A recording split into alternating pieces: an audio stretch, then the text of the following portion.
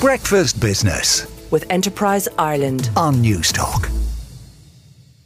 With the public finances in rude health, the government agency charged with managing how much money the state borrows, the National Treasury Management Agency, or the NTMA, has said that it will only go to the markets one more time this year.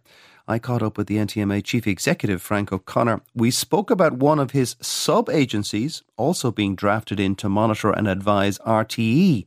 But I began by asking him why Ireland would not need to borrow as much money as usual.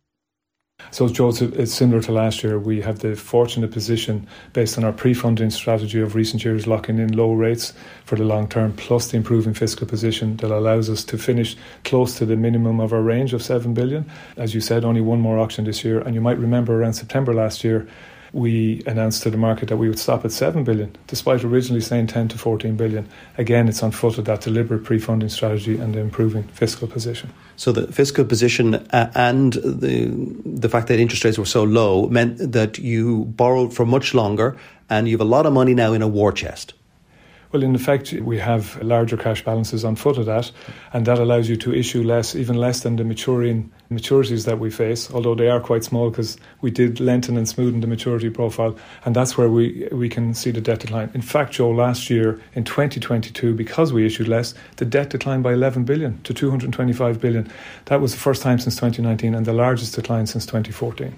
And what kind of long-term government debt to GDP do you think Ireland will settle at? I think, Joe, it's hard to have the crystal ball, but the main thing for us and for investors, and you're seeing it in our bond prices, is the trajectory is very favourable for Ireland. I remember a time when Ireland's debt to GDP hit 120%. We all remember that. Debt to GNI, this other measure, GNI, which is more reflective in Ireland's gross national income. That's right, up to 166%. So based on you saw the summer economic statement the other day, and I think what you're seeing over the forecast horizon is debt to GDP falling into the 40s. But we think that overstates the situation, and it's better to use GNI star, and that's fallen into around the mid-80s bracket. Maybe the potential to fall below 80%, but again, these are forecasts, and these things change as the months and years pass. Ireland is borrowing money for cheaper rates than Belgium, Austria, France. Should it be a triple-rated sovereign debt for a 10-year, for example? Well, the good news is our rating. You probably saw recently S&P moved us to AA, which is our highest rating since 2010. AAA rating is a very high rating, and what the rating agencies look at, they look Ireland is a very open economy, and if you look at the medium level of debt for some of the AAA countries, you might find it's even lower than Ireland's case, and probably they would look for another couple of years. I mean, we've had a lot of rating upgrades, so it may be just... And by the way, there's another notch between AA and AAA. It's called AA+. So we wait and see. But we're seeing that positive sentiment reflected in our bond yields.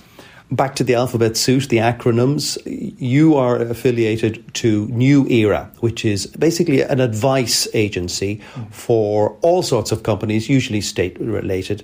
Included in that is RTE. And a lot of people would have raised eyebrows at the governance structure within RTE over the last 2 weeks. What is going to happen to New Era, which is part of the NTMA, and its relationship with RTE? So New Era, you're right, set up approximately 10 years ago in the NTMA with 6 designated bodies originally. That has grown to 18, but other bodies can come under their scope. A department can ask New Era to do some assignments, and it has done in the past 1 or 2 for RTE. I think it was last July the Future of Media Commission recommended that RTE be designated to New Era. It hasn't as yet, but as you heard this morning, the Minister has looked at that, and the government will make a decision soon on whether RTE will be designated formally to New Era. And what will that mean in practical terms? Does it mean that they will be forced to take advice on how to manage their money by the NTMA? Well, New Era, there's a distinction between designated and non-designated. It very much will be New Era in terms of more interaction and regular interaction with the entity designated, and of course more assignments from the line department and advice given back to the line department. Okay. Again, back to the alphabet soup, the ISIF. What is the difference between the supposed new rainy day fund and what you guys are already doing with the Strategic Investment Fund? Yeah, so ISIF, as you might remember, was created a number of years ago, really with legislation 2014, started in 2015. And ISIF has a double bottom line mandate, and it's to invest in Ireland. You might remember the old National Pension Reserve Commission invested assets around the world. So ISOF does that. We just announced this morning that ISOF has reached $6.5 billion of commitments, and its ability to crowd in private capital has seen co-investment of $10.2 billion, given a total of $16.7 invested into Ireland.